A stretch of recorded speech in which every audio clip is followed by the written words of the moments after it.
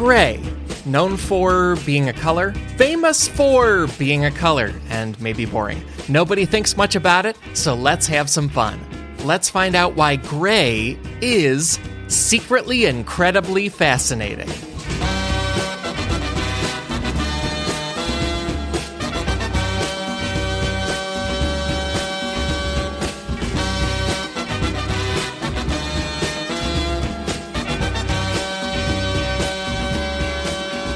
Hey there, folks. Welcome to a whole new podcast episode.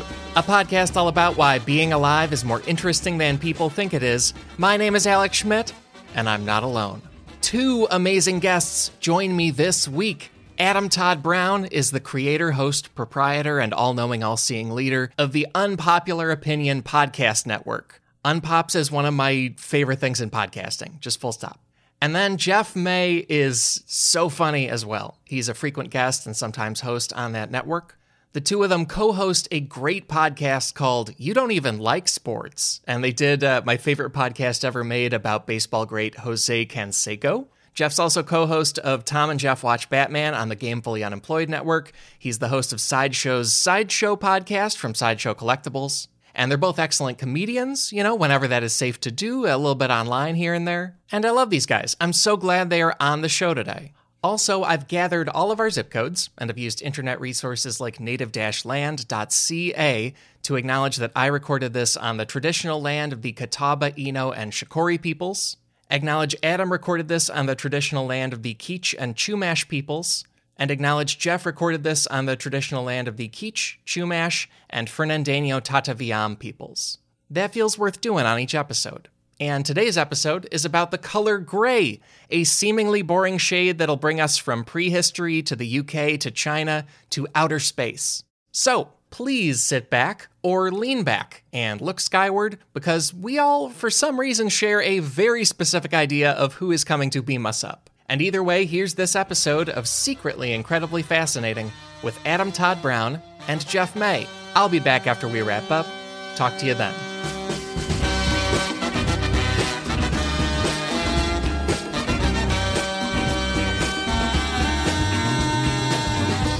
Adam Todd Brown and Jeff May. This is the best. This is all my Unpops buddies. This is so nice. It's the best. We are the best, yeah. We're the first and second best, minimum. Yeah. For sure. Guaranteed. Yeah, I shouldn't say all. I like many other people on the network, but I think you guys disagree. do this. Hard disagree. Yeah. You like no other people. I don't even like Jeff on the network. Oh, I like me. Yeah, that's fine, but I don't. I don't. I don't like me. But we're talking today about the color gray, and with every episode, every topic, I ask the guests, what's your relationship to this topic coming in? How do you feel about the color gray? Adam, you go ahead first. I'm a fan, mostly when it comes to clothing, because you can wear gray with anything, and it's perfect. Beyond that, I'm kind of a fan of an overcast morning, but I don't like when it carries on throughout the day. Like, an overcast morning is fine. Beyond that, I don't know if I have that many thoughts on the color gray. The Gray album was fun.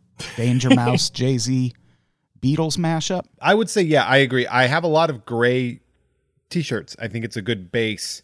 I'm wearing a gray tank top right now. It says Taco Bell on it. Isn't that exciting? It's branded. It's from a place that gets you sick when you eat there. No, I do. I like gray. I will go with what Adam said. He likes a gray morning. I like a gray day. You know, we live in sunny California, so the gray, that's a sidestep, and I enjoy it. Yeah.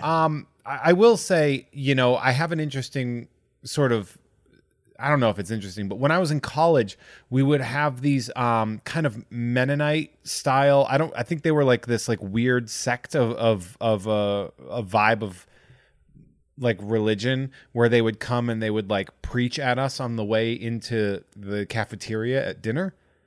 But they would just yell at us about going to hell. And they were called the Grays because they refused to wear color. All they would wear was gray. Oh, wow. What part of the world was your college in? Farmington, Maine. So it was at the University of Maine at Farmington, in Farmington, Maine.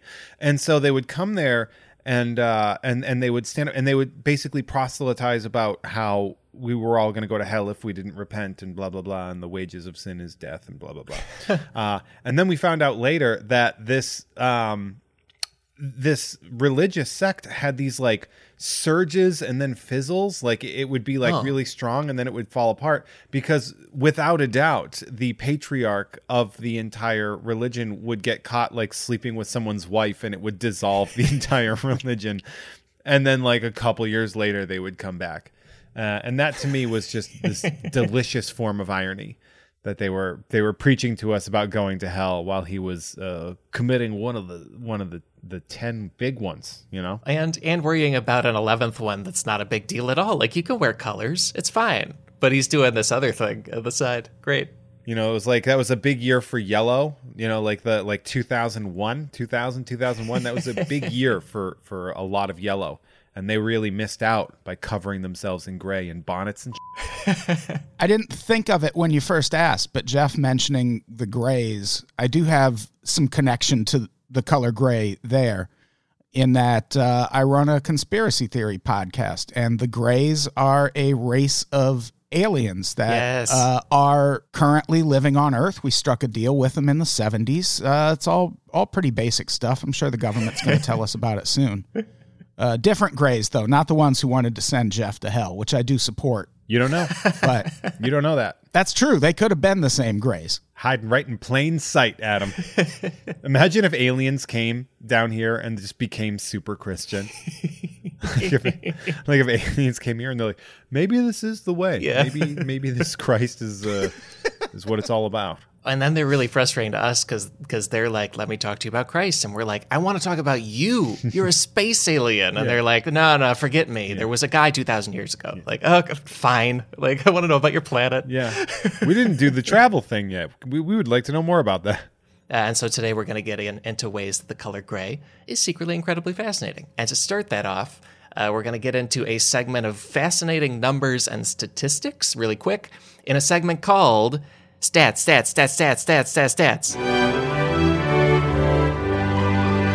And that name was submitted by Eric Henriksen. If you're new to the show, we're going to have a new name for this segment every week, submitted by listeners like you. I want them to be silly and wacky and not very good.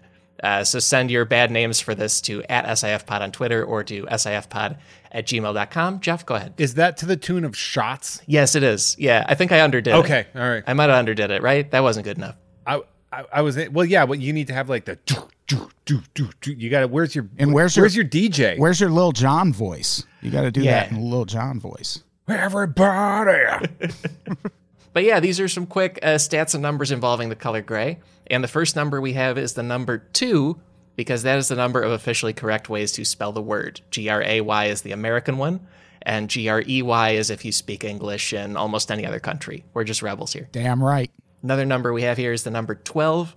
That is the number of different shades of what is called space gray that the Apple company has put on their products, according to 9to5mac.com. And they also, them and Reddit both have really fun rundowns of how Apple has used 12 different versions of something called space gray, and none of them are the same.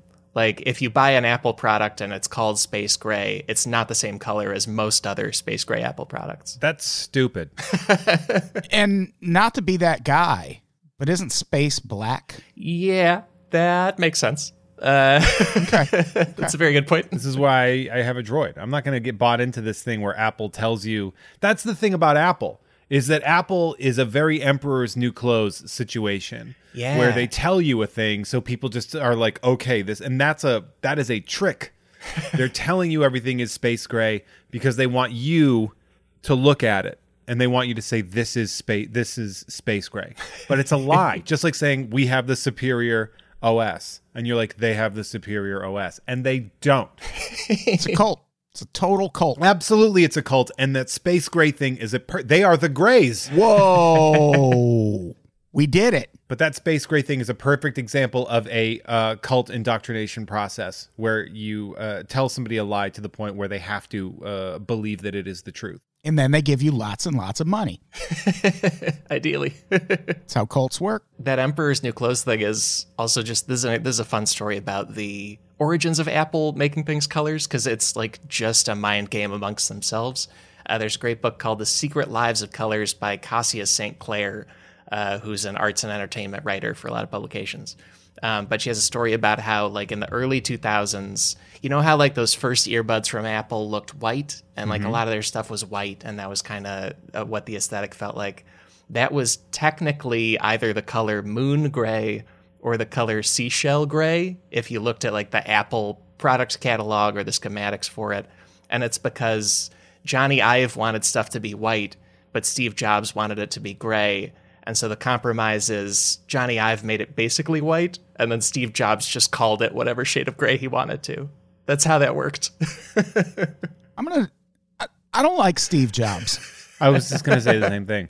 He's a real jerk. Well, and a couple more numbers and stats here. One of them is 14,000 BC.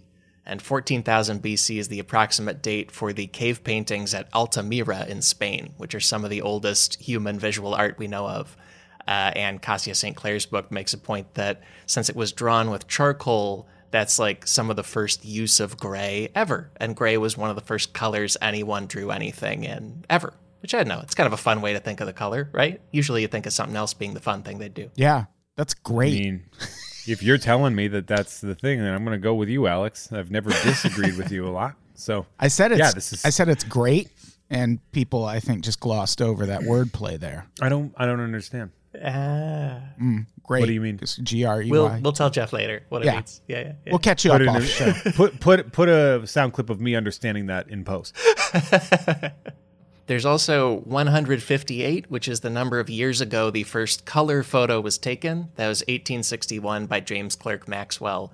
And I just like conceptually the idea that every photo before we had color photos was just a bunch of gray put together. Like that was the only color all photos were in all of the time.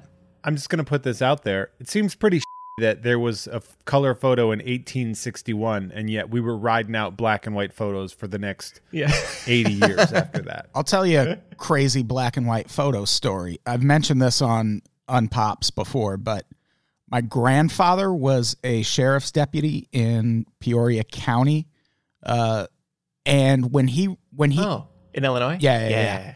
When he retired, someone in the crime lab owed him a favor. And the way he asked for this favor to be repaid was he wanted to take home a stack of crime scene photos.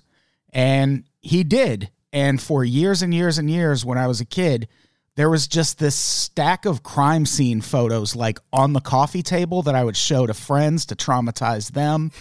And they were suicides and car crashes, which aren't crimes, but it was really grisly stuff. And they were all black and white, which made it so much more horrifying. What a weird way to get favors repaid is to get black and white photos of dead people. You think? Yeah, he was like, no money for me. I want snuff photos. And then to take those photos to the grandkids and go, look what your granddad brought home. Look what grandpa comes to. It's not pretty cool, right? It's not like we had to sneak to look at them. They were just out all the time for years. Can we look at a dead body? Now we have dead bodies at home. And also with that color photo, that's a good point, Jeff, about why did we keep writing out black and white photos forever? This first color photo by James Clerk Maxwell, apparently, according to National Geographic, what he did is photograph something 3 times, once through a red filter, once through a blue filter, once through a yellow filter, and then did a bunch of painstaking recombining of those to create a color image. And so it was a huge, just taxing thing to do. And that's why we kept taking a lot of black and white photos, I think. That this was very experimental and hard. That's just cheating. Kind of, yeah. That's all that is. He's like, this is the first color photo. It's you mean it's the first combination of 3 photos? Literal Photoshop. Right. Welcome to my Photoshop. Tipping a top hat. This is me just being it's another Emperor's New Clothes situation here. I think he just learned that phrase. Well, and then one more number here, and that takes us into one of our big takeaways for the show. The number is 50-50-50, and it leads us into takeaway number 1. Gray hair is the most misunderstood hair color. I think a lot of people are wrong about like where gray hair comes from and how it works and just the whole thing, even though it has like big social ramifications. The 50-50-50 number comes from what is apparently the rule of thumb among dermatologists. You know, dermatologists have all kinds of rules of thumb, right? And according to Scientific American, 50% of the population usually has about 50% gray hair by age 50, if you're talking about Caucasian people. So that's 50-50-50. Like about half of white people have half gray hair by age 50, and dermatologists just tell each other this matching number all the time. Yeah, if I grow my facial hair out, it's very gray. But You got that salt and pepper. yeah, but the hair on my head, what's left of it, it's not. I have nothing in the top of my head as far as gray hair, but every time I go to trim my beard, there's just one new guy. Yeah. Like I got some kind of curse where it's like every time you shave it, there's going to be a new one until it's full of them. And it's very common for people to get it like some places at some times, and it can be as early as your 20s, and that's totally normal. And it's because the thing that happens is the average human head has 100,000 to 150,000 follicles, which is the thing under the skin that then generates the hair. And if you get gray or white hair, it's because the follicles stop producing melanin. It also turns out that hair, according to Harvard Health Dr. Robert H. Schmerling, like once we grow a hair, that hair doesn't actually change colors. It's just that we shed it, and then the next hair from the follicle is the gray one if the follicle has stopped doing melanin. So your hairs don't actually ever change colors. You just replace them with something new that your head is doing now or your body's doing now. Yeah, I'm fascinated by that thing where a person will go through some traumatic event and just have a patch of gray hair the rest of their life. I knew a guy, my ex-girlfriend's brother was he was involved in like a police chase or something, and next day had a patch of gray hair, and he's always had it. Oh man, I've only heard of like Crazy. the urban legend version of that, or the historical legend where it's Marie Antoinette. Like there's a historical urban legend where Marie Antoinette is going to be executed the next day, so overnight her hair turns white because of just the total stress of I'm about to die. As far as the like stress gray hair thing, apparently this is also a Harvard Health thing. They say that stress cannot directly cause gray hair, but it can be a factor for a lot of conditions, especially a common one called telogen effluvium, where your hair sheds a lot faster. And so with that condition, your hair sheds 3 times faster than normal. So you could get a kind of thing where a bunch of stress happens to you, causes this condition, and then when a bunch of hair comes back, it's all gray looking. And yeah, and also like timing of gray hair, it's basically all genetic, because even if you shed your hair faster or slower, the switch in your follicles, it's basically just from genes. That's kind of What how. the does Harvard Health know? Can have it. What Yeah. do you think? You're better than me? Yeah, how about you find a better source before you go refuting my anecdotal evidence about my ex-girlfriend's brother? What's Breitbart got to say about it? Yeah. Effing J.O. And then there's also like just some interesting cultural currents going on around gray hair. And one is that like the old trend was to dye your grays and erase them. And now people are kind of picking gray hair. A lot of fashion magazines are talking about the granny hair trend. And also in 2019, the L'Oreal company did a press push where they said silver is the hair color of the year. And silver is just fancy gray. That's just like an Oakland Raiders version. That's money gray. Yeah. It's Mercedes gray. You know what I'm talking about? There's one story I love here that comes from the Chinese Communist Party. And, you know, I'm always talking about the Chinese Communist Party. It's what I do. Now we're getting into some reliable sources. Right. Card carrying member Alex Schmidt. But apparently just like socially and politically among the top leaders in that party, there's kind of a thing where there's an emphasis on the men keeping up youthful black hair. Like it's a lot of people dyeing their hair all the time. The BBC Beijing correspondent Celia Hatton says that the politicians have, quote, dark suits, red ties, and identical helmets of jet black hair. And that's just like what you do if you're up there in the party. That's so hot. It's just like shoe polish. It's like that pitch black. They look like a bunch of like greasers. Yeah. Like Fonzas everywhere. I'm into that. Also, the New York Times says that it was pretty noticeable and a big deal in the country when Mao and also Deng Xiaoping both allowed themselves to go gray publicly late in life after they were retired. Quote, but more recently as the party promoted a collective leadership model to spread power more evenly after the strongman days of Mao, flawless black hair joined the sickle and hammer as part of the communist uniform, end quote. And these are Western sources, but it seems to be a thing where there's huge pressure in this one specific national government to dye away gray hair or else you're bad at your job. It is a very funny sort of thing when you look at foreign to us governments versus what we have going on, where it's like, this guy's got gray hair, he's got gray hair. That's, Bill Clinton had a shocking head of salt and pepper to white hair. And then they look at that and just this sort of gaslighting to believe that a consistent series of 65-year-old men all have beautiful jet black Lego hair. Yeah, is fascinating to me. It's just like this cultural gaslighting of believing that that's even remotely possible. Yeah, it kind of reminds me of how I feel like we are never going to have a president with a beard again. Like when was the last time? I don't know, man. We got to get it's been a long, long time. Was it Grant? Yeah. Yeah. The last facial hair was 100 years ago. I want Trump to do it. I want Trump to grow a goatee. Just see how the world reacts. Like a Star Trek villain. Yeah. Yeah. Yeah, that would be really just a big evil goatee. Shave his head. Or like lightning bolt sideburns going down the side of his head. A couple earrings. Yeah. I like it.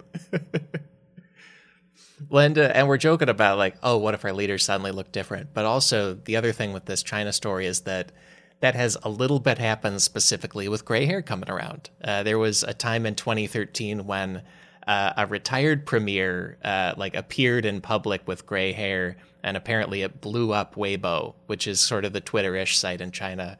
And that's even though this retired premier was 85 years old. They were like, oh my God, can you believe it? We can see him with gray hair. Freaky.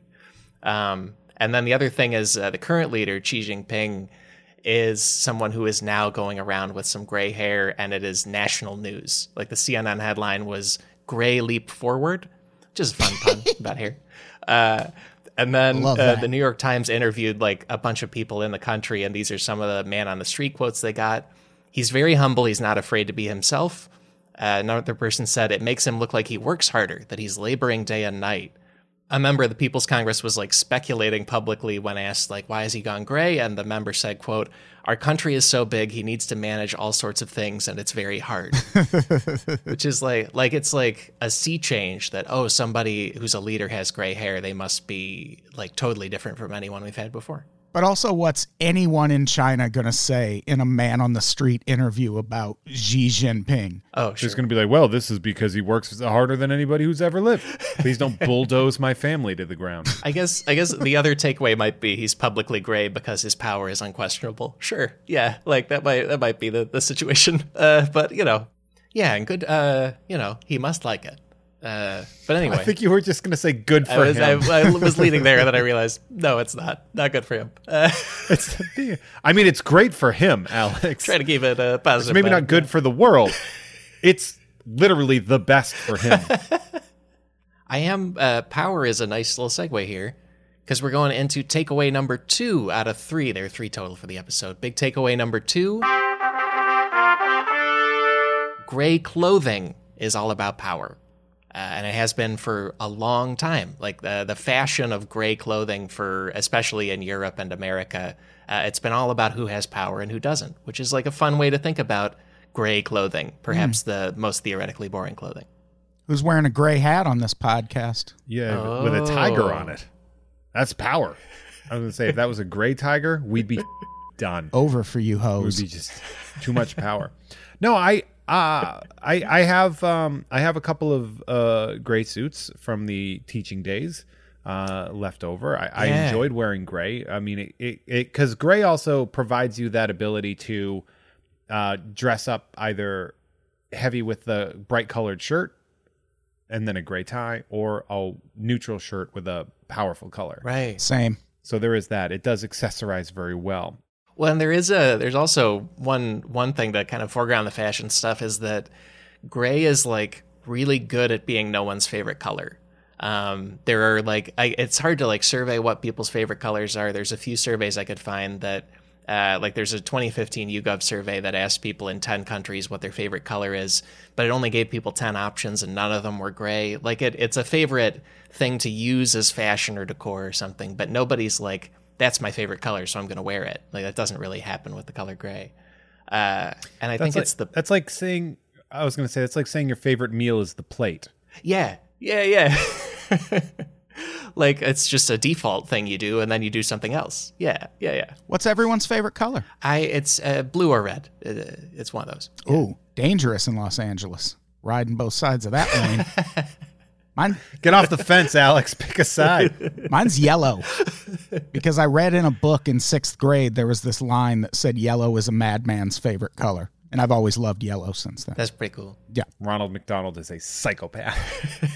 I like a heathered blue. Oh. Although I will say my favorite T-shirt is a heather gray. A thin fabric heather gray is my absolute favorite color of T-shirt. But also, like, if you go way back in the centuries, like, gray was truly a default color for a lot of people because gray was the color of most wool if it hadn't been dyed. And so in, medieval times and so on, gray was the color of the poorest Europeans. Like if you can't really afford to dye your clothes, you wear gray and you like are one of those Monty Python peasants, and that's what's going on with you. And then the royalty made a point of wearing colors because they wanted to be different from that. Like purple. Yeah. It was expensive because it was made of crushed seashells. Shut up, nerd. I don't know that. What did you teach history for many years? Come on. Let me just dust off this. Sweet degree. I have my degree framed. I don't know why. What am I gonna do with it? Am I gonna brag? My Worcester State College bachelor's degree. Anybody care about that? I don't have a degree. Nobody cares. I have a degree in street knowledge. Well, yeah. I've witnessed the strength of it. Yeah, that's why you advised me to not wear red and blue. That was very helpful. Yeah. See? You were about to witness the strength of that street knowledge. But so with gray, like I'm glad, Jeff, you brought up suits because there was this huge transition in men's fashion that I think not everybody knows about. There's an amazing podcast called Articles of Interest. It's a fashion-specific show by Avery Trufelman and came out of the 99% Invisible Families podcast. But she has an episode about suits and where suits came from. And one of the key things that brought him about was a phenomenon in fashion called the Great Male Renunciation. And this was a phenomenon where men started saying, even though I am an incredibly wealthy king and so on, I'm not going to wear a billion colors and furs and ermines and stuff. I'm going to wear like a few muted things that are really nice and like really perfectly tailored and arranged specific ways. And that'll be my entire self-expression as a European male. And this kind of took off and swept fashion. And so then gray became the color of like high status people. And there was that turn in the history of fashion. I used to wear a suit every day when I was a teacher. Towards the end of the career, I tried out a lot of different things, and I really stuck with the suits towards the end, and I loved wearing them. I really did. It definitely does sort of change how people perceive you, especially when teaching in a public school when nobody else was dressing like that, and to sort of show up, and it did really have a difference. You don't automatically think it will, yeah. And then you realize it 1000% does. And my favorites were I have a good gray suit, and then I had a charcoal gray suit with like a small pinstripey kind of vibe to it. Right. And the more I look back at that, the more I feel like that was a cartoon person's suit. Right. That small change. You're like, oh, now I'm a Dick Tracy character or something. Like that's all it takes. 100%. Yeah. Now I'm gonna hold up the malt shopping.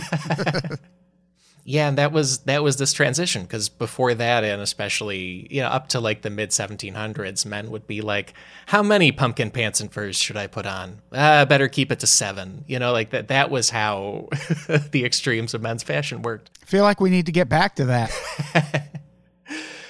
And it also a lot of it came from one guy. There was a guy named Beau Brummel. He lived 1778 to 1840, and he was a rich London guy who was Wait. basically famous for wearing clothes. A guy named Beau Brummel was a wealthy guy?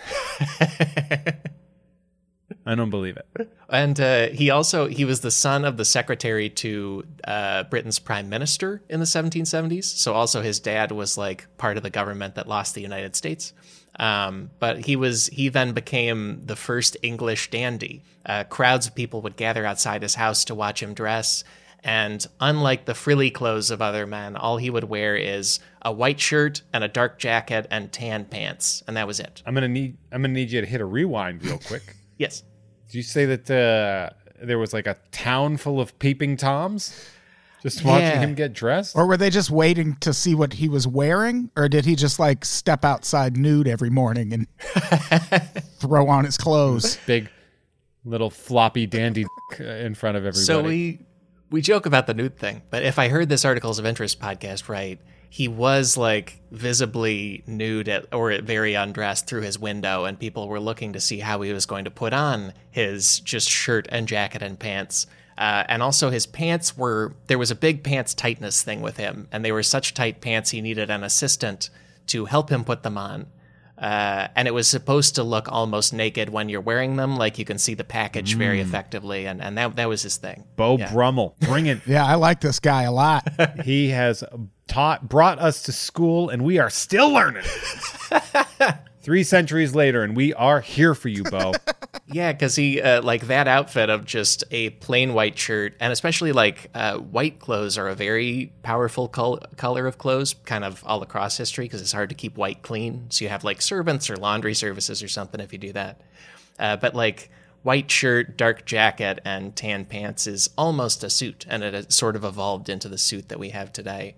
And it also evolved into like a democracy thing. According to historian Ian Kelly, quote, "The dress-down issue of Beau Brummel and his friend was sometimes taken as looking in support of or in allusion to American revolutionaries or French revolutionaries.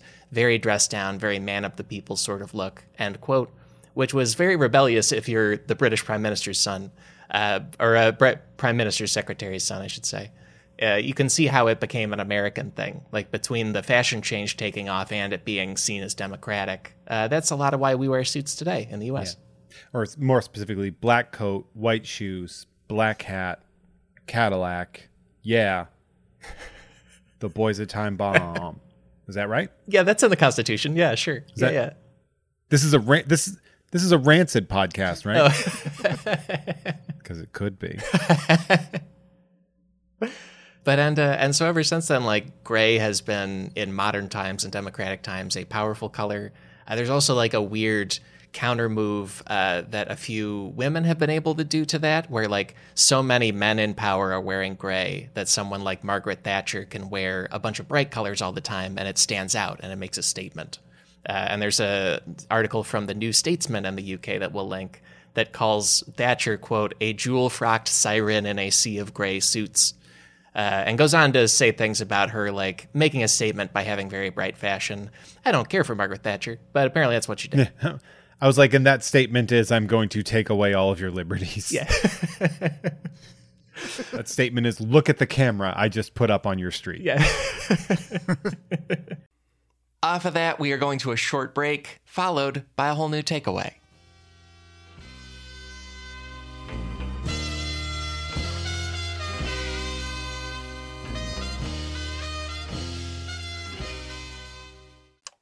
Back for another game.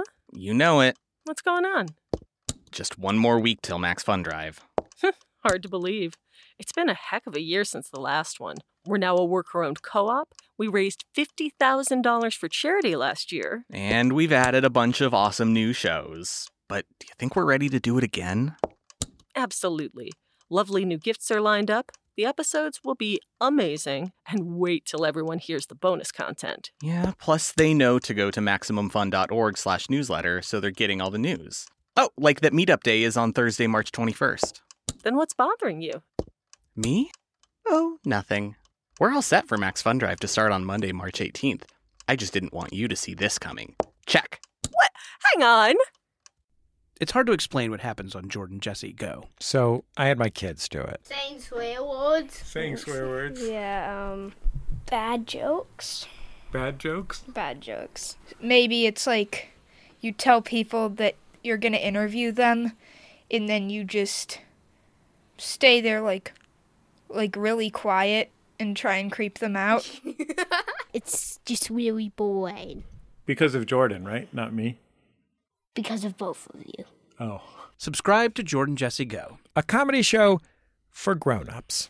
There's also just a few more quick things about wearing gray clothing, because it's a big thing for uniforms, especially in the 18 and 1900s. And one of those is road teams in baseball. And I didn't know this, but in researching, it turns out that road teams in baseball wear gray because it doesn't show stains as much. And so when you were on the road and you didn't have laundry machines, that just like made practical sense. And that's where that tradition came from. Like they were eating ribs out on the field. Had to be very careful. Yeah, those days. Yeah. the old salad days of baseball. When you're eating a big rack of Coney Island ribs when you're right. Bring me a hot dog. I'm dying out here in the outfield. God, that would have been so much better. Yeah. Yeah. Let me tell you. They should do that now. Kind of from that same era, there's also a little known thing of the U.S. Civil War, which is that, like we think of the Union wearing blue and the Confederates wearing gray, but they didn't really totally figure that out for the first like year or two. It really took a while for each side to have a specific color they were wearing, especially because cadet gray was the official uniform for West Point, the military academy. And so you ended up in a situation where the Confederates didn't make gray the official color until 1863, and in some of the early battles, both sides were wearing both blue and gray and kind of shooting at the wrong troops. Like, did they put out you know? like a press conference about that? Was there like a junket? By the way, real quick, dibs on gray. Yeah, how would you? You just have to send one guy to each town to be like, hey, gray. Right. Put on gray. Hey, we're the Confederates. You'll notice power gray, which is really because a lot of the battles were fought in the South. Right. So like they stole that away jersey ability for the Union. Yeah, they did. Well, also, there's one other thing with their uniforms where apparently part of why they settled on gray in the Confederacy was that they didn't have a very good dye industry. Like that was mostly in the North, the factories for that. And also the Confederates were trying to do like cheap, easy dyes made from vegetables at one point. But then those dyes would tend to turn yellow in the sun. And so you had some units where the unis started to kind of turn yellow in the middle of the war, which is fun. Yeah, the piss army. There goes the scary piss army of the South. Glad I called out yellow as my favorite color earlier in the episode. Yeah, sorry guys. It's the color of a madman. Confederate madman. Confederate piss man. They call me good old Confederate piss man, I tell you what. Yeah, there's still a monument to the Confederate piss battalion here in California. We need to pull that down. But no one wants to touch it. Yeah. Yeah, it stinks. Well, and we got one more big takeaway for the episode, and Adam kind of brought us into it early on, too. Takeaway number 3. Grays are the world #1 myth about space aliens. And it's not just those specific Zeta Reticulans, like a lot, basically all of the roots and present day of how we think of space aliens will look in world culture is a gray guy, even though aliens could be anything, you know? They could be, but they are a gray guy. But with the aliens, there's a couple key sources of almost all alien myths, and one of them is the Betty and Barney Hill tapes. They were taking a trip through New Hampshire in September 1961. As they were driving in the middle of the night, they saw lights approaching in the sky, and they claimed they saw bipedal humanoid creatures in the window of a large spacecraft and then can't remember the next 2 hours. And hypnosis sessions drew stories out of them about a teardrop head, large eyes, tiny body, gray alien. And this, after repetition, the descriptions started to line up of being the Greys, and that's kind of the main concept that then got applied to the Roswell sighting in 1947 and the other key modern UFO stuff. So that's one of the key sources there. Classic episode of Unsolved Mysteries is the Hill tapes. Oh, yeah, I'll bet. Because they recorded them under hypnosis, and it was scary. Yeah, because Barney Hill starts screaming, right? I remember being bothered by it. Now when I watch old Unsolved Mysteries, none of the stuff that scared me as a kid is scary now. I'm not afraid of they're like, we saw a cowboy ghost. And I'm like, that's not scary. But then there's ones like the stuff that I didn't care about, like a man randomly drove up and shot me in the face. I'd be like, oh, that's pretty scary. I was never afraid of those when I was 10, but now everybody in a car, potential murderer. Yeah, I made a kind of a joke earlier about us striking a deal with the Greys, but that is an actual conspiracy theory that's out there in the world, that the Greys at some point in the 70s struck a deal with the U.S. government where we basically built them a lab at this base called Dulce Base. And if you follow that conspiracy theory far enough, it ends with the military finding out that they were doing all these crazy human experiments in this lab. And so we sent a team of Marines in to clear it out, and those Marines lost. And I just want to see that movie. Why write that movie? That would be amazing. That'd be a great sci-fi original. Right? Maybe Shudder. Shudder original? Right? Are you H-ing me right now? If Shudder's listening to this, is Shudder a patron? I hope so. Shudder? Come on, Shudder. Shudder. You're making Creep Show, which we appreciate. Now continue to make Adam's Gray movie. Please. It also, that story definitely sounds like a conspiracy theory because it involves the government funding a science lab. Like, come on, they don't do that. Not anymore. They don't do that for anybody. Yeah. That'd be funny if this was the 70s. This is the Carter administration. If there was a news article about how the Trump presidency has cut funding to all Gray-based science labs, and that's how we find out about it. Right. The Greys prove climate change, and then they're like, oh no, done. Yeah. He keeps calling them illegal aliens, and I'm like, this is a little on the nose. Yeah, the government does keep trying to tell us about UFOs and aliens. They just came out again this past week, and the Pentagon said they have off-world vehicles that they are in possession of. Vehicles that were made not on this planet. But they are dune buggies. Even if. Wouldn't that be rad? Well, alien dune buggy? Yeah. Aliens got here on dune buggies and jet skis. Right. There's also one other source of this alien concept where an alien is very gray is H.G. Wells, the 1890s science fiction writer. He wrote an article for a magazine back in the day, and he talked about what he called the Man of the Year Million. And it was an idea where it's basically the Greys alien style version of human bodies. And he claimed that 1,000,000 years from now, quote, the mouth will shrink to a rosebud thing, the teeth will disappear, the nose will disappear, it is not nearly as big now as it was in savage days, the ears will go away, end quote. He's the one saying savage. That's and I sent you guys an image from an article where it shows it. The drawing kind of looks like a gray, but it's from 1893. Man, looks like a baby. Yeah, that drawing, I'm just like, man, H.G. Wells is overrated. As soon as I see that picture, I'm like, man, this thing looks stupid. It looks like a baby and a seal. Yeah, about right. Yeah. Baby With seal. Stupid idiot legs. Yeah, why would we evolve to not have legs? Do we fly? They're crisscrossed over. You know what this guy's doing? He's doing sprinter stretches. He's stretching out his hamstrings. Oh, yeah. Lunges. Get those hammies ready. This drawing's let's talk about it for a second, because this is like a police sketch artist drawing of somebody if you described it as being well, his head looked like a butternut squash and he was doing push-ups. And then that's what the guy did. This person the artist here has never seen anything. That's the only way this picture works. I'm so offended that this picture got published. Wait until we all look like that. Then you'll be super offended. Oh, imagine if we're walking around with one useless leg draped over another leg that clearly isn't for mobility, while we have dumb, stupid heads. This doesn't even take center of gravity into play whatsoever. Who drew this? We should kill them.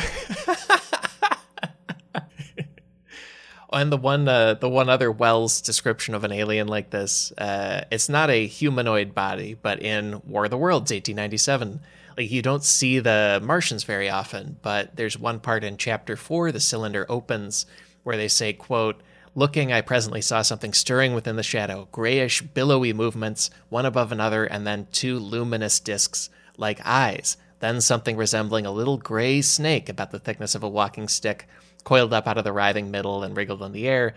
Blah, blah, blah. It's an octopus monster. But it's like a gray octopus monster with basically a gray alien-style head. And in 1897, he's like, hey, here's the first alien invasion story, and it's guys like these. That's what's coming. And that templated a lot of people's minds. Well, that's Independence Day famously took that sort of concept and rolled with it. If you remember, they had the tentacles and the little glowing discs in the grayish body, and didn't look like that jerk-off drawing, though. This artist is not going to get away. Yeah, I like it. That embarrassment of an illustration. Did he do it on a dare? I'm going to put this and see if they take it. Who paid? What magazine was it for? Penthouse? Right, it was supposed to be attractive. He really blew it. Yeah. Yeah. Where's the gens? Where's the genitals? That's what those floppy legs are. Two weird body dongs crawling towards us.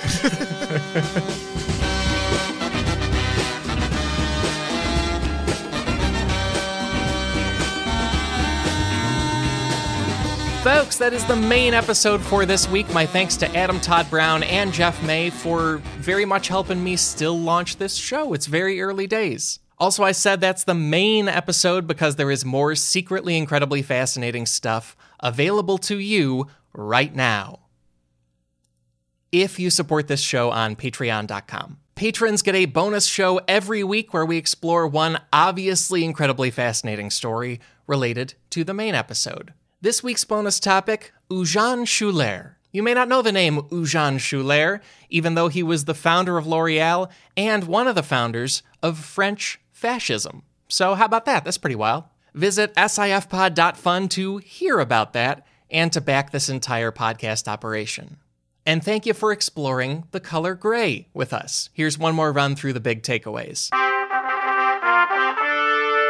Takeaway number 1, gray hair is the most misunderstood hair color. Takeaway number 2, gray clothing is all about power. And takeaway number 3, grays are the world number 1 myth about space aliens. Those are the takeaways. Also, please follow our guests. You gotta check out the Unpopular Opinion Podcast Network. Please support them on Patreon or on Supercast. You have a lot of options there. It is one of my favorite podcasting things, period. And it'll bring you so much Adam Todd Brown. We'll also bring you some Jeff May. Check out both of them there, and check out Jeff as the co-host of Tom and Jeff Watch Batman on Gamefully Unemployed's podcast network, and as the host of Sideshow's Sideshow from Sideshow Collectibles. Your podcast app is your friend for finding all of that stuff, or use this episode's links at sifpod.fun. Many research sources this week. Here are some key ones. A great article titled Fighting Gray, Why Do China's Leaders Dye Their Hair? By Celia Hatton for BBC News. A great book titled The Secret Lives of Color, written by cultural historian Cassia St. Clair. Also an incredible podcast by Avery Trufelman with the team at 99% Invisible. The show is called Articles of Interest, and it's episode number 10 of that miniseries. It is titled Suits, and we are hugely in that show's debt for that second middle takeaway of this one about gray clothing and what that means power-wise. Find those and more sources in this episode's links at sifpod.fun. And beyond all that, our theme music is Unbroken Unshaven by The Budos Band. Get more Budos into your life by visiting daptonerecords.com. Our show logo is by artist Burton Durand. See more of Bert's art on Instagram at Bert Durand. Special thanks to Chris Souza for audio mastering on this episode. And special thanks to everybody listening, because it's very exciting taping this chunk of audio. This is the first chunk of audio I've taped since the show came out, and since it's gone from like being a thing that exists in a vacuum and on a hard drive and now exists in the world. Y'all are so kind and also very fun and also borderline diabolical with the numbers and stats suggestions already. You've blown my expectations away. I'm very excited. Anyway, I'm feeling all kinds of gratitude. And thank you so much for making the launch of this just so special and a real highlight for me and hopefully for you too. And along with that, extra special thanks go to our patrons, because I hope you loved this week's bonus show, and I hope you loved the previous ones too, and the ones to come. Thank you to all our listeners. I'm thrilled to say we will be back next week with more secretly incredibly fascinating. So how about that? Talk to you then.